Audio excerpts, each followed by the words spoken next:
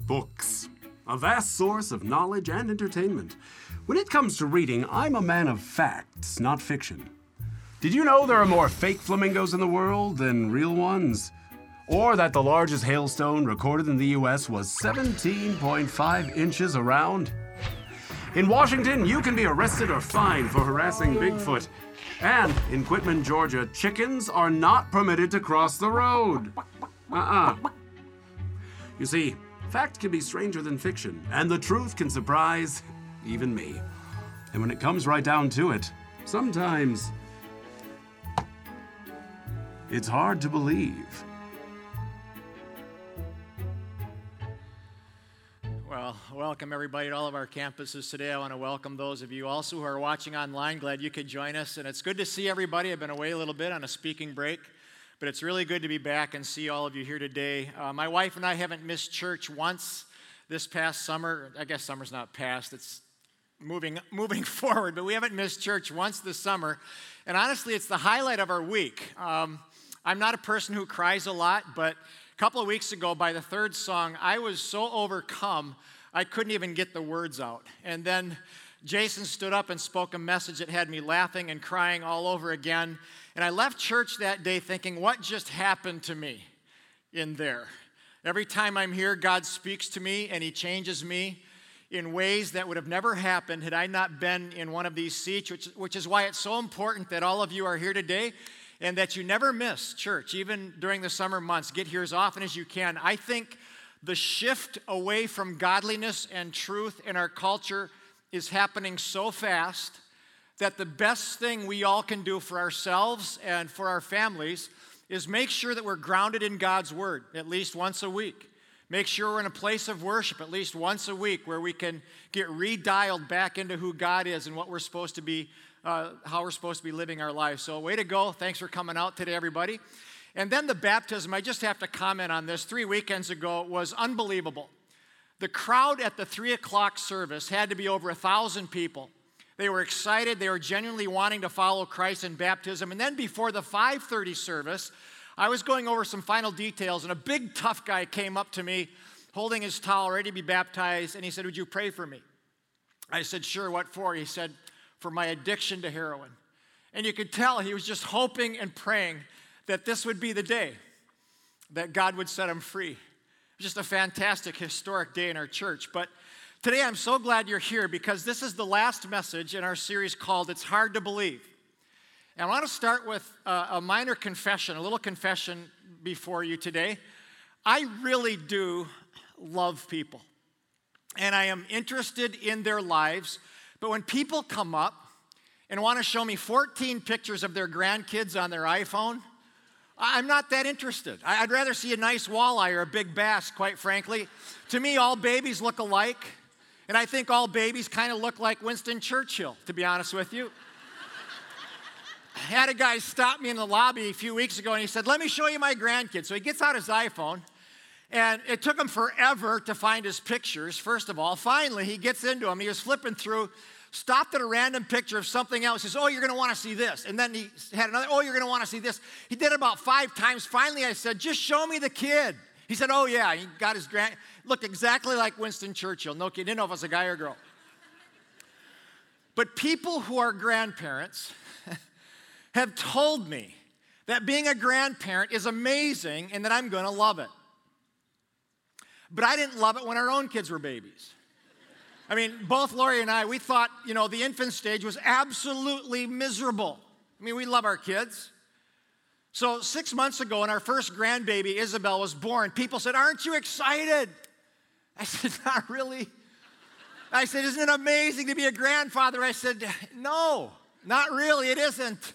I mean, she's great and everything, but infants just kind of lay there. Can't walk, can't talk, can't do anything." But a month ago, something happened. Ibby smiled at me and reached up and grabbed my cheek, and that was it.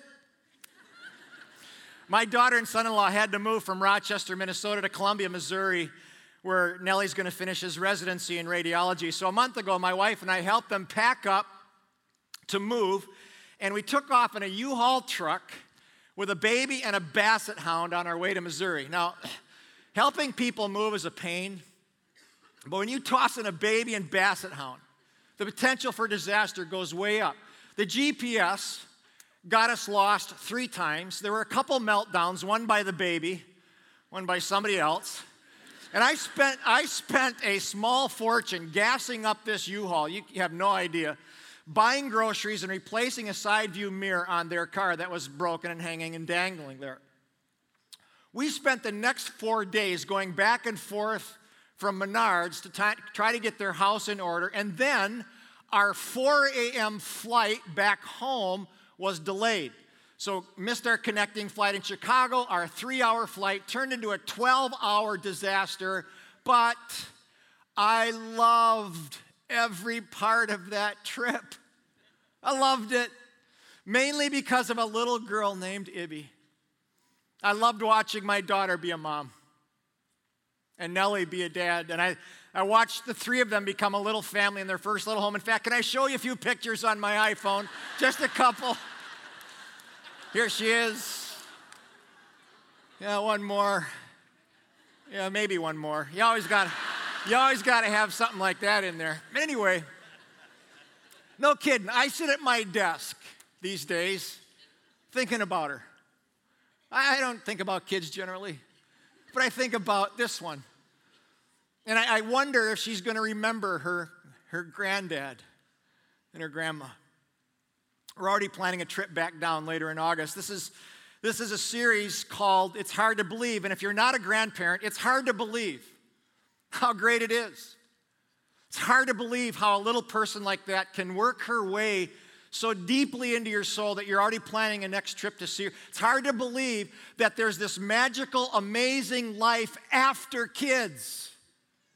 We were so glad when our kids left home finally. Oh, we love our kids. They're the 2 of the best kids in the world, I believe, on the planet. We're so glad they're gone. But there's this amazing life after kids called grandkids. So today's message is called It's Hard to Believe There's an Afterlife. Hard to believe that the moment we die, we're going to be ushered into an eternal life that's actually 10 times better than this life. Think of your most amazing experience in this world. Heaven is going to be 10 times, 100 times better. We can't even really conceive of it. In fact, 1 Corinthians 15 says it this way, our earthly bodies which die and decay. Anybody's body just decaying? Mine is, just fading as I'm standing here. Will be different when they're resurrected, for they will never die. Our bodies, they are natural human bodies now, but when they are raised, they will be spiritual bodies. We're going to have a body. It's going to be a spiritual, just a super cool kind of body. Some people say that's hard to believe. You live, you die, that's it. You decompose into nothing. But friends, the Bible says that we humans are created in the image of God. And part of God's makeup is that He is an eternal being, which means that every one of us are eternal beings. We live on forever because we're created in God's image. But I know that's hard to believe for some, or maybe some of you have questions about death itself, or what happens immediately after death. Where do I go? What is that like? When Andrea Eichen lost her good friend Christy to cancer, Andrea was filled with all kinds of these questions. You might recognize Andrea. She's on our staff, and she was reflective about these questions, and God brought her through that. I want you to see this real quick.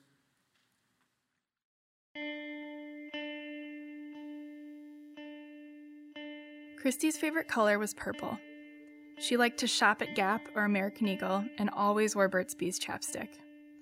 She loved wine, wheat thins, and almond-flavored coffee drinks. At Forest Lake High School, we sang alto side by side in the choir, danced and laughed our way through every fall musical, and when Christy didn't have golf or basketball practice, we'd spend the evening at our friend Allie's house, listening to John Mayer and doing absolutely nothing. The 3 of us were inseparable. We were like sisters. Christy was so easygoing. She was full of life, love, and joy. And she was always herself, 100% Christy.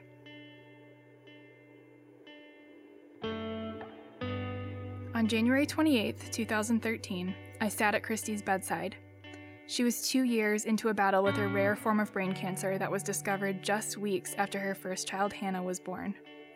Through the long battle, I'd never let her see me cry. I wanted to be an encouragement to her whenever I had the chance to be around her. But that night, with her eyes closed, deep in slumber, my tears fell on her blanket. I prayed with her, hugged her, kissed her on the cheek, and walked away for the last time. The next morning, Christy died at age 27, leaving behind a daughter, a husband, and countless family and friends who adored her.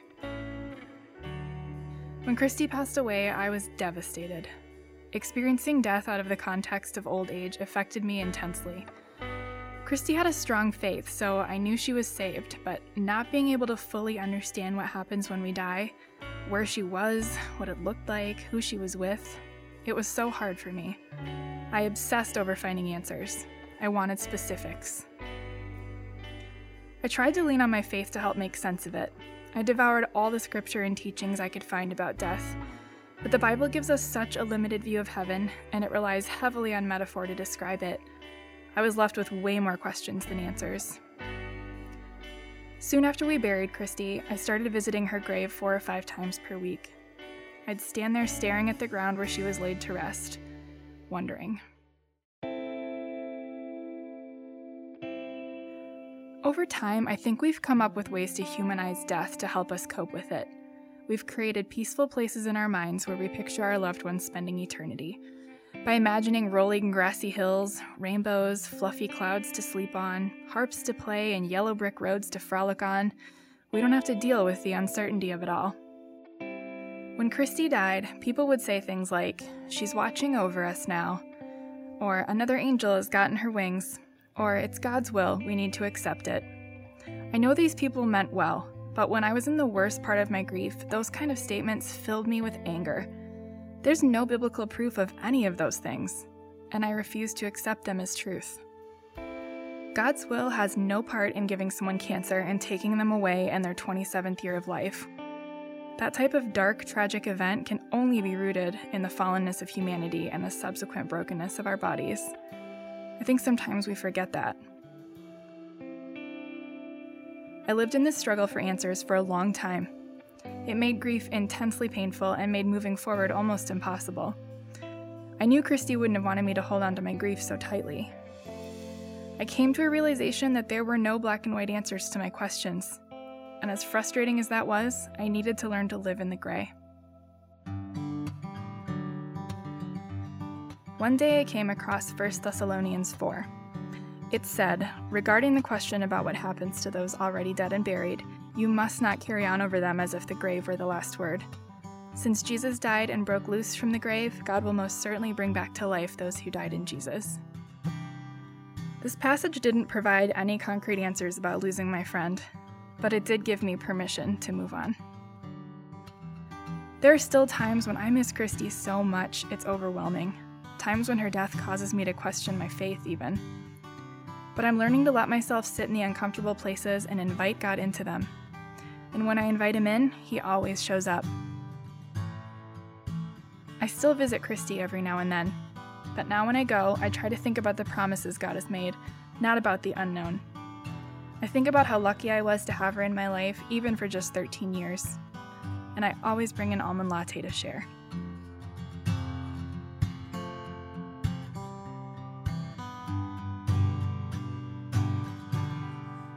Lots of questions surrounding life and death and what happens immediately after.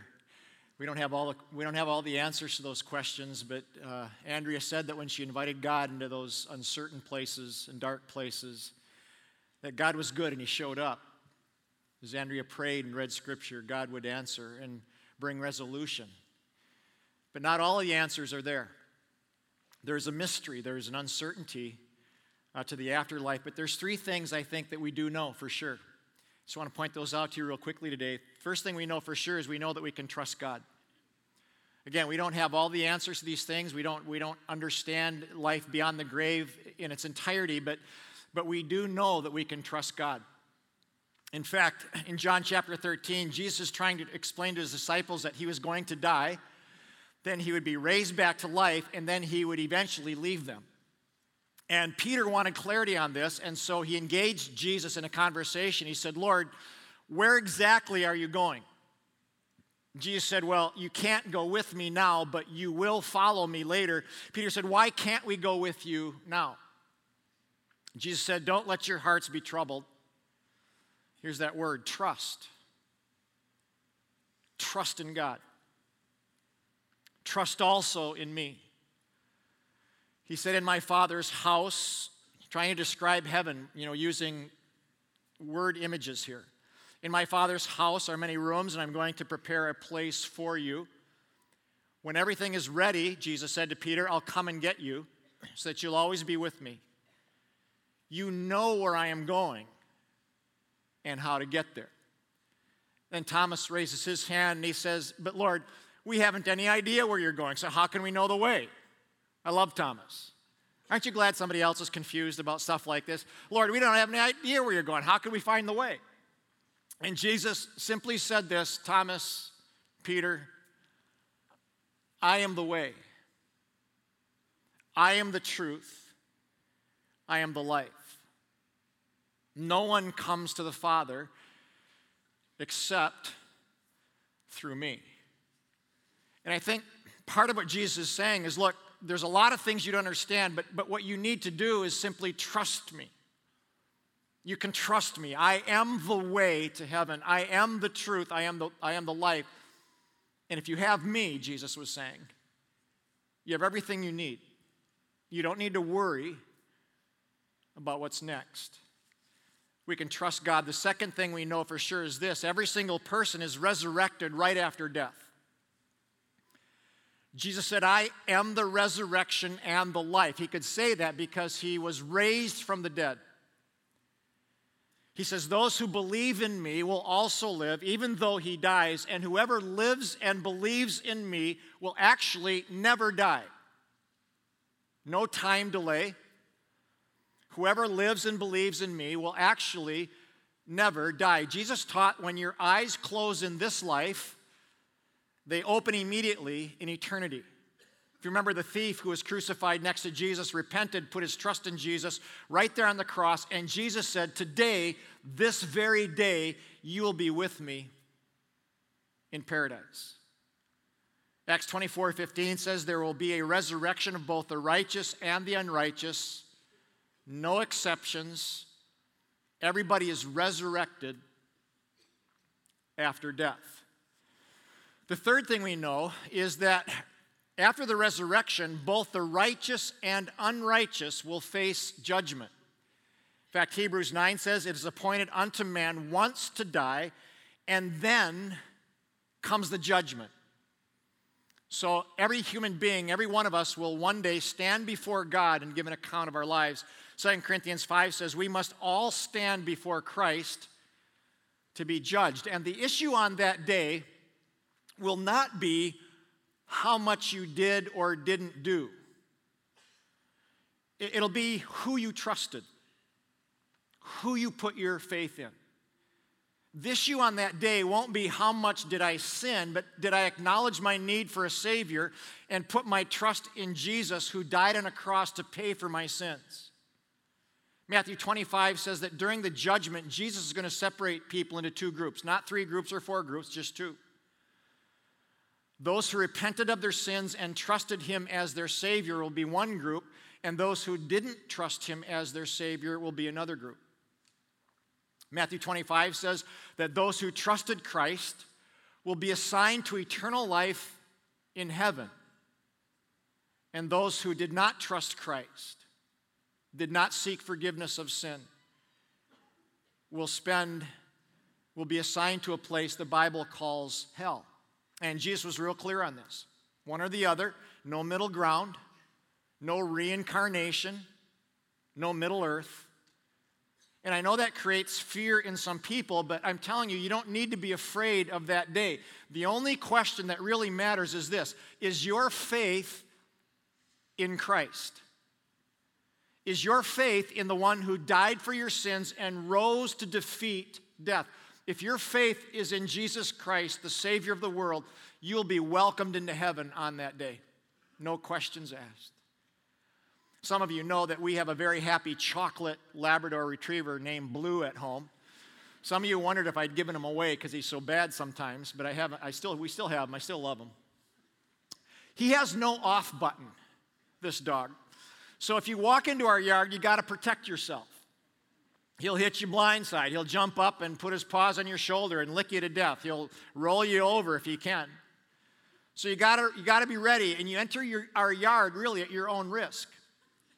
Now, Blue's favorite place in the world is a pheasant swamp or pheasant slough, but his second favorite place is the kennel that we take him to when we travel.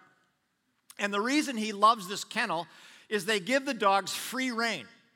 So they can run and play and dive into the pool, and they go and go until they're absolutely exhausted. The last time I dropped him off, I gave the girl his leash, and he practically dragged her through the back door toward where the other dogs were located. I was going to give him a hug goodbye, but he just took off and never looked back. I thought, well, there he goes. And I don't know, honestly, what goes on behind that door completely, but I don't really care because it's heaven for him. And they actually let him in. But they never should let him in because he's a big problem, even for them. Every time I pick him up, I say, how was he? And the staff kind of look at each other. And they use carefully chosen words like, well, he sometimes plays a little rough. He sometimes is overly friendly. He sometimes is overly affectionate. We all know what that means, so we have to give him timeouts. They should never let him into heaven because he doesn't deserve it. But they let him in every time. You know why? Because I pay them $40 a day to keep him there. That's the only reason they let him in. He doesn't deserve heaven, and friends, neither do we. Honestly, the Bible says none of us are righteous. Not even one. Not me, not you, not anybody. None of us are righteous, but Jesus paid our way. And on the day of judgment, we're going to stand before God as sinners who don't deserve heaven. But if you've put your trust in Jesus, who paid your way, you can run through the door and never look back and just have a ball. It's who you trust. It's who pays your way. We're all sinners needing a Savior. A few words about heaven. The Bible says, no eye has seen or ear has heard what God has prepared for those of us, keyword, who love Him, who trust Him, who put our faith in Him, who honor Him with our worship. There's not an eye who has seen nor ear has heard what God has prepared. It's going to be spectacular. One time in Matthew 22, there were some Sadducees who came up to Jesus with a question, and they were wondering about the resurrection. They actually didn't believe in the resurrection or the afterlife. And so they wanted to kind of pin Jesus down on this, and they were quizzing him. And they gave a hypothetical example. They said, Jesus, Moses said if a man dies without having children, his brother should marry the widow and have children for him. Now there were 7 brothers, Sadducee said. The first guy died, so his brother married the widow. Same thing happened, though, to brother number 3, 4, 5, 6, and 7, and each one married the widow. Finally, the widow died. I mean, no kidding. After 7 brothers. Good grief. My wife has said to me, Bob, if you die before me, that's it. I'm done. No more. So these Sadducees are asking Jesus. They say, but Jesus, at the resurrection, whose wife will she be of the 7? Jesus said, your theology's screwed up. Actually, he didn't say that. He thought it, I think. He said, 11 o'clock service. He said at the resurrection, people will neither marry nor be given in marriage. They'll be like angels in heaven, meaning in their marital status. Jesus said, you won't be married in heaven. And some of you are like, thank God, I'll be done with that. Others of you are bothered because you have a good marriage. Can't imagine life without your spouse. Jesus said there won't be marriage in heaven. You'll certainly know each other. You'll have a special relationship, I'm sure, if you want that. But you won't be married. And there won't be sex in heaven, which is why some people might think they'd rather go to hell instead. But think about this. Who created marriage? Well, God did. And who created us as sexual beings and gave us the joy of sexual expression within the context of marriage? Well, God did. Both of these things were gifts given to us by a gracious God. So, the only explanation for why there won't be sex in heaven is that heaven must be 10 times better than sex and marriage. And you don't want to miss it. Heaven's going to be so spectacular, so thrilling, so full of the purest kind of relationship with Christ and each other that marriage and sex won't even enter your mind. You say, Bob, what could be better than sex? I don't know. But you don't want to miss it. Jesus described heaven as a place free of pain. No more sickness, no more guilt. No more being accused, comparing. No more shame in heaven, no more loneliness. Some of us are lonely today.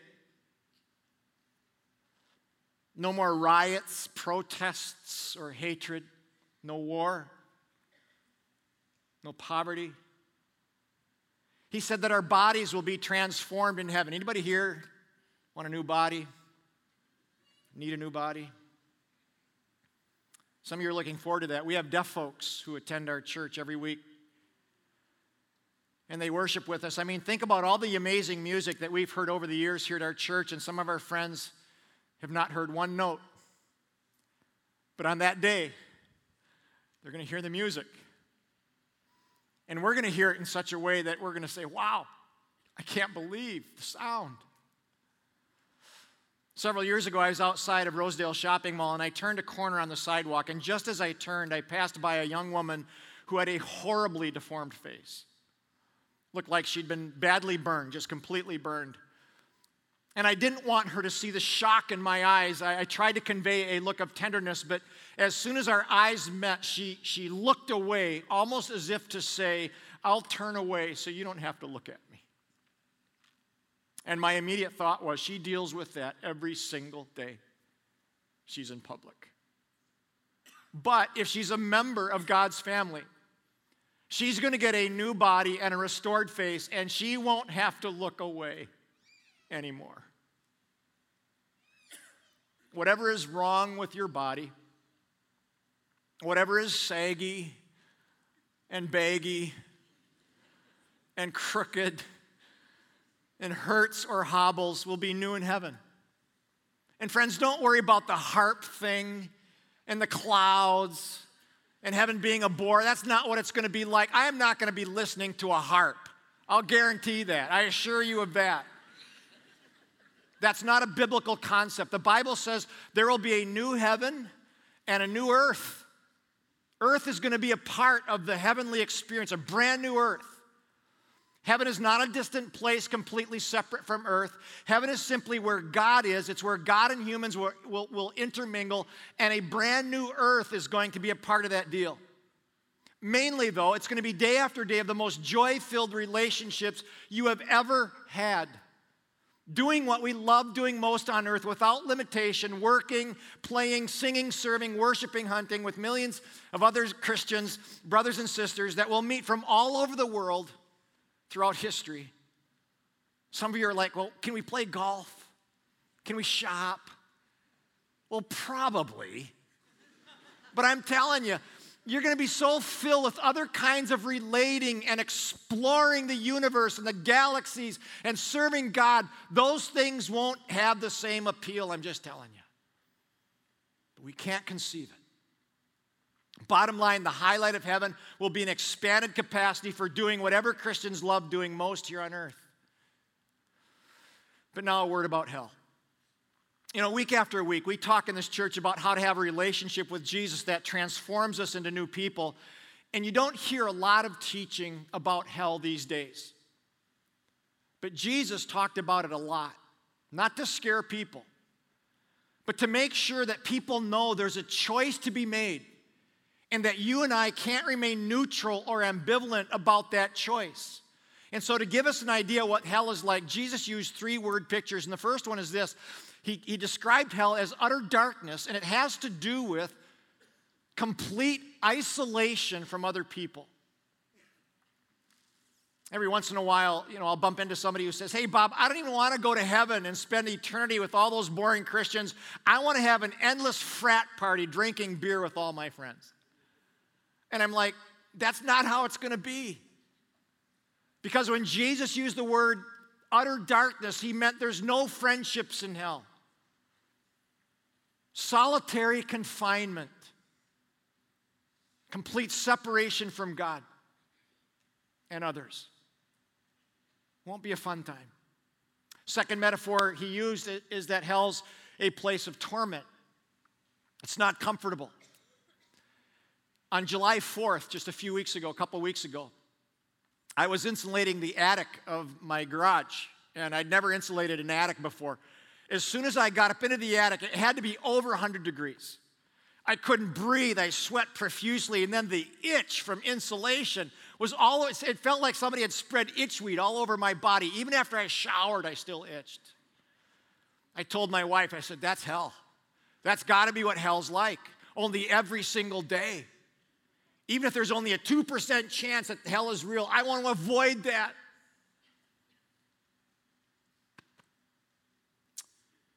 Third description Jesus used is that there'll be gnashing of teeth. And this is an expression of intense remorse, regret. It's like when you're a student and the teacher gives you a surprise quiz, but you weren't ready. You were supposed to read the chapter, but you didn't, and so you take the test and you bomb it. And you're like, I should have studied. I regret it. Or there's a time in life where you ruined a relationship, you regret it. Or you lost a bunch of money, or you didn't push yourself away from the bar, and you go and you look at that situation and go, I wish I'd have done that differently. We all gnash our teeth at times over stuff we regret. Jesus says that's what people in hell are going to do. They're going to go, ooh, geez, how could I have missed it? For all eternity. Jesus was real clear about the reality of hell. And even if you don't believe it, friends, you owe it to yourself to dig into it and get some answers because it's too important. You don't want to risk your eternity. Jesus said there's just 2 choices. All of us are going to spend eternity in one of two places, just a matter of where. And by the way, God doesn't send anybody to hell. You hear that sometimes from people. Some people spend a lot of energy keeping God out of their life. So they push God away. They push the church away, push the Bible away. They push his offer of forgiveness and a personal relationship away. And after 50, 60, 80 years of pushing God away, God finally says with deep, deep sadness, if that's what you want, I'm not going to force it. I'm not going to force you into a relationship if you don't want me in your life. Sadly, you can have it your way. Jesus said there's a choice to be made, friends.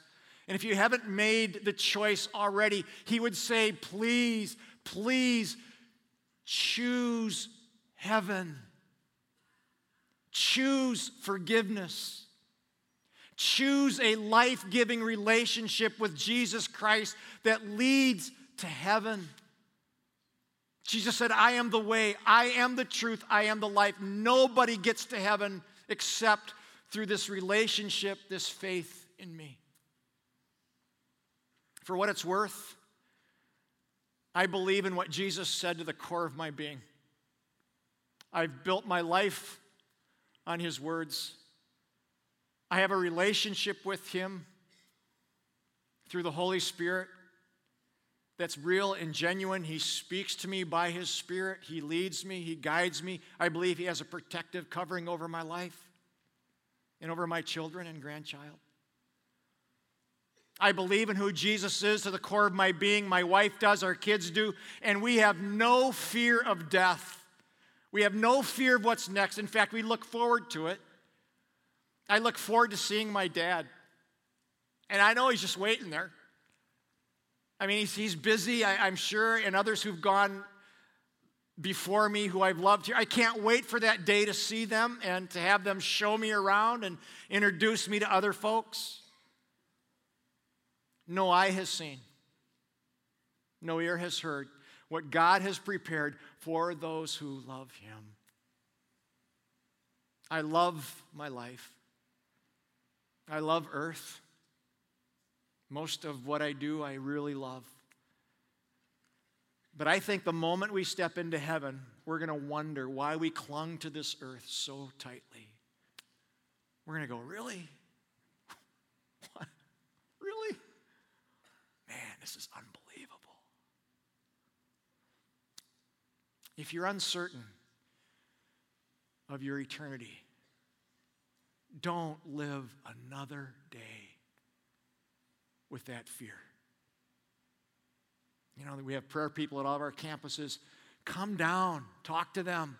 Let them lead you in a brief prayer to know Christ. You don't have to do that with somebody else. You can do that driving home alone. But man, get that settled.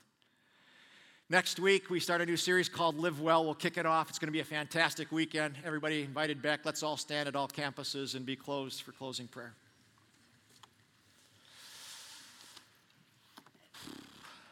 Let's pray, everybody. Thanks, Father, for your incredible love for us. We don't deserve it. We don't deserve eternal life. We don't deserve heaven. We're all sinners. And I'm probably the biggest one. God, I don't deserve you. But because you paid my way, the door swings open to me. I'm so grateful. Thank you that I don't have to wait until I die to know you. None of us do. We have to wait until we die to experience forgiveness and newness and joy. God, I pray if there's any here who need to know you today, that they would get that settled real quick. Lord, we love you. We need you. Thank you for loving us the way you do. Thank you that we can trust you with our life and our death and our eternity. Pray this in Christ's name. Amen. Have a great week, everybody.